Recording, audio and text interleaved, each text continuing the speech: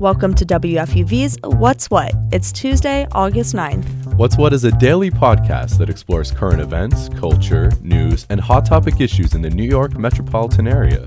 That includes features and interviews exclusively from WFUV.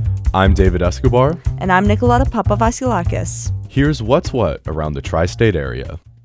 We're actually coming to you with some major news out of New Jersey.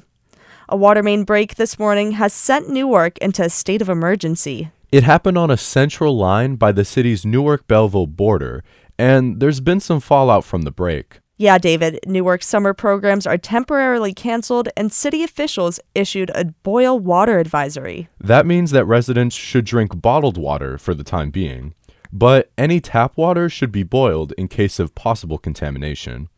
New Jersey residents are reporting that they have low water pressure, that their water is brown, or that they have no water at all. And the break couldn't have come at a worse time with high heat and humidity around the state. Crews are working on repairs, but there's still no word on when they'll be done. But for now, Newark City officials are seeking help from other towns for water.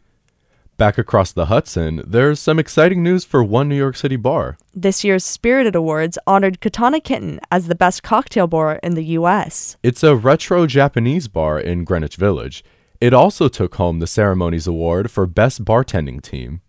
The Spirited Awards are given out by the Tales of the Cocktails Foundation. It's the first time the ceremony has been in person since the pandemic. This year's theme for the awards was Progress, to honor the adaptive and creative minds that got the bartending community through the COVID-19 pandemic. Well, if you're a vinyl lover, you're in luck. The Brooklyn Public Library is opening up a vinyl lending collection for its members. That's right, Nicoletta. Now, cardholders have access to about 400 records at the Central Library. People are encouraged to listen to the records on site, but they can borrow a vinyl for up to 3 weeks. This is all a part of the Brooklyn Public Library's music education programs. That includes classes on things like DJing, audio production, and sampling. The library kicked off the opening today with performances from local artists, and there's going to be DJ sets going on all month to celebrate the new collection. In some sad news, 70s pop icon Olivia Newton-John passed away yesterday afternoon. The Australian actress was best known for her role as Sandy in the blockbuster movie Grease. The songs that Newton-John and her co-star John Travolta sang in Grease are still radio hits today.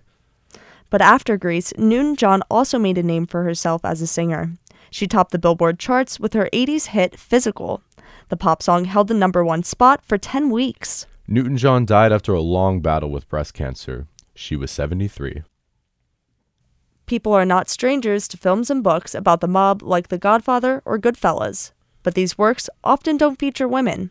Camille Aubre's The Godmothers follows 4 women from an influential mob family that take charge of the family business when their husbands no longer can. WFUV's Christina Lulich sat down with Aubrey to talk about the mob scene in the 1930s and why she chose these 4 women to be the central characters of her story. Why do you like to write historical fiction? I think because whenever I'm trying to figure things out, with The Godmothers, I was working in television in New York City, and there's a place called the Copacabana where the TV people used to have their awards and special lunches. And I got to meet a lot of the older actors, writers, producers, and they said to me, "Do you know the history of the Copa?" And I said, "No, I really don't." They said, "Well, it was a very swanky nightclub, and you never knew who you were going to run into. You might run into a politician, a movie star, a ball player, or you might meet a gangster." And that was enough to spark my interest in, we've seen gangster movies, as people call them, and we've seen The Godfather, but the women were always on the periphery. And The Godmothers is set in the 1930s for a chunk of it in the World War II period. So why did you want to write about this specific time? Well, this is when the 5 families, as they were called, really held sway. They were still around later and before that, but this was really their, I hate to say golden age, but it was. So that was when they really had a great deal of power. And I figured that would be the most dangerous time. How would you say that this period of gangsters and the 5 families is an important part of New York history? Because the 5 families were from New York, they were able to provide influence, particularly Frank Costello, I mentioned. in the book. He really wanted to assimilate. During the 30s and 40s and 50s, immigrants could not really assimilate and they were shut out of a lot of things. So they organized in this way. Most people from the mob that are notable today are men, but you chose to follow along the story of Philomena, Lucy, right, Amy, and Petrina. Why did you make this decision? What sparked this interest? In the media, women are portrayed a certain way. They're either very glamorous or very maternal, but they're not, movers and shakers. And these women are sisters-in-law before they become godmothers to one another's children. And they are very different. Lucy is a nurse. She came from Ireland. Petrina went to Barnard College and, wanted to study art. Philomena was a war refugee from Italy. And Amy was from France. So they're all as different as could be. But as sisters-in-law, they had to learn to work together to protect their family. And their family, they were trying to protect from the gangsters. I think that's an important distinction to make for my novel and for other, mob stories, is that they really did not want to be engaged with these people in any way. And their whole purpose really was to try to free themselves from the grip of these guys. The godmothers end up running the family business. So I was wondering, what message were you trying to convey with this part of the plot? Well, especially in that time period, women were expected to depend completely on their husbands for financial support, for, everything for business.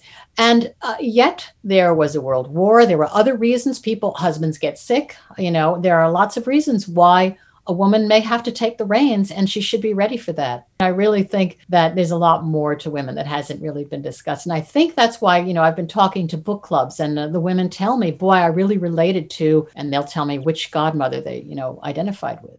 That was WFUV's Christina Lulich talking with Camille Aubrey about her book, The Godmothers. And now we turn to the world of sports with WFUV's Will Grant. So, Will, we haven't seen a night like this in a while. Both New York teams secured a W.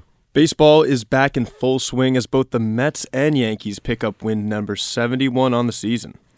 The Mets hosted the Cincinnati Reds last night, where Starling Marte got things going early in the first inning, hitting a 2-run shot to deep center to give them a leg up throughout the battle. The rest of the game was smooth sailing, as starting pitcher Chris Bassett earned his 9th win on the season, allowing no earned runs in their 5-1 victory. They are set for a rematch later this evening in Queens.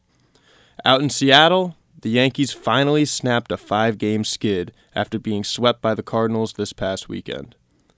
Judge raked in his 44th long ball on the season, keeping his title as the league leader, while James Taillon secured the mound, going 7 innings with 6 strikeouts. Though a much-needed win was delivered in order to restore confidence among Bomber fans, veteran Matt Carpenter suffered a broken foot in the 3rd inning and is out indefinitely. Let's hope he can make a speedy recovery. Football returns this Thursday night as the Giants take on the Patriots out in Foxborough. And Friday evening, the Jets travel to Philly to take on the Eagles. That's great, Will. We're finally moving into a new season, and football's coming back. The U.S. Open's happening in Queens at the end of this month. I know there's a big story that rocked the tennis world this morning. Oh, you're right, David. The queen of tennis for the last 2 decades, aka Serena Williams, shared in a Vogue article published earlier today that she's decided to retire following the U.S. Open. Thanks for the update, Will. We'll be sure to watch as the U.S. Open gets underway. New Yorkers are always looking for ways to get outside during the summer months. That's right. What if there was a place with sprawling green space, multiple museums and galleries, a farm, and traditional Chinese and Tuscan gardens, all on one campus? WFUV's Madison Colombo has more on this oasis located right here in the city. Snug Harbor Cultural Center and Botanical Garden has long been a forgotten gem of Staten Island since it opened in 1976. It's made for providing people with new experiences. You can do everything from buying locally grown produce to taking an art class or even being transported to China through their traditional scholar garden. I spoke with Director and CEO of Snug Harbor, Jessica Vidor, to talk about the place where art, history, and nature converge. I know Snug Harbor has an interesting history. Can you tell me how it came to be? Originally, the campus has really an amazing history. It was one of America's first retirement homes for sailors. It was founded by, honestly, like a founding father of New York City. His name was Robert Randall, but he was a very wealthy shipping magnate who, in the late 1700s died without an heir. And so he decided that he wanted to leave his entire fortune to care for the entire population of retired sailors. So he got his friend Alexander Hamilton to help him write his will and leave his very vast fortune to create a foundation that built these amazing buildings here in Staten Island. So how did Snug Harbor go from a retirement home for sailors to the cultural center it is today? There was a group of really amazing, activated local citizens in Staten Island who came together and really advocated to save Snug Harbor. They made a pitch to really protect these buildings and not knock them down. And at the same time that the New York City Landmarks Commission was forming, these buildings became some of the very first landmarks of New York City. So it was a really amazing story of community activism that said, no, this place is too special. It needs to be around for generations to come. Through that, the idea of creating a cultural center that would, make this campus a vibrant resource for all of New York City, really kicked off. Snug Harbor features multiple galleries, museums, studios, and even has historic cottages for artist residencies. Why do you put such an emphasis on creativity? So it's really about being a home, a refuge for artists to take, have a place to be safe, to experiment, to take risks, and then a place for the community to come and engage with that. Like your art offerings, you also have many natural aspects, like your farm, 14 botanical gardens, and green space. But how else do you contribute ecologically? Along with our beautiful gardens, we also have actually a very, large area of our campus, which is state mapped wetlands. And we're located in a district that really has some of the highest pollution levels of our city. The neighborhoods all around us are identified as environmental justice areas. And that means that, it is really critical for spaces like this to exist, to serve our community. So they have places to go to, to breathe, to walk, to be able to appreciate nature. Finally, why do you think Snug Harbor is special?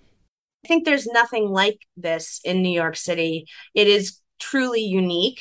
So many people that I've seen who have come to Snug Harbor, the first thing out of their mouth is, I can't believe this is here and I never knew it. And it's really a place where, it's unexpected in its vastness and how many different things are here, so accessible, and how beautiful and how much of an oasis it is for people. So it's a place to get away from the city, right in the city. You can learn more about Snug Harbor at our website, WFUVnews.org. I'm Madison Colombo, WFUV News. That was stand-in Cityscape host Madison Colombo. Cityscape aims to capture the culture, feel, and energy of New York City. And that's our show for today. I'm David Escobar. And I'm Nicoletta Papavasilakis. Check back with us tomorrow at 3 o'clock for more news, music, culture, and sports. And tell your friends so they can find WFUV's What's What at WFUVnews.org and wherever you get your podcasts.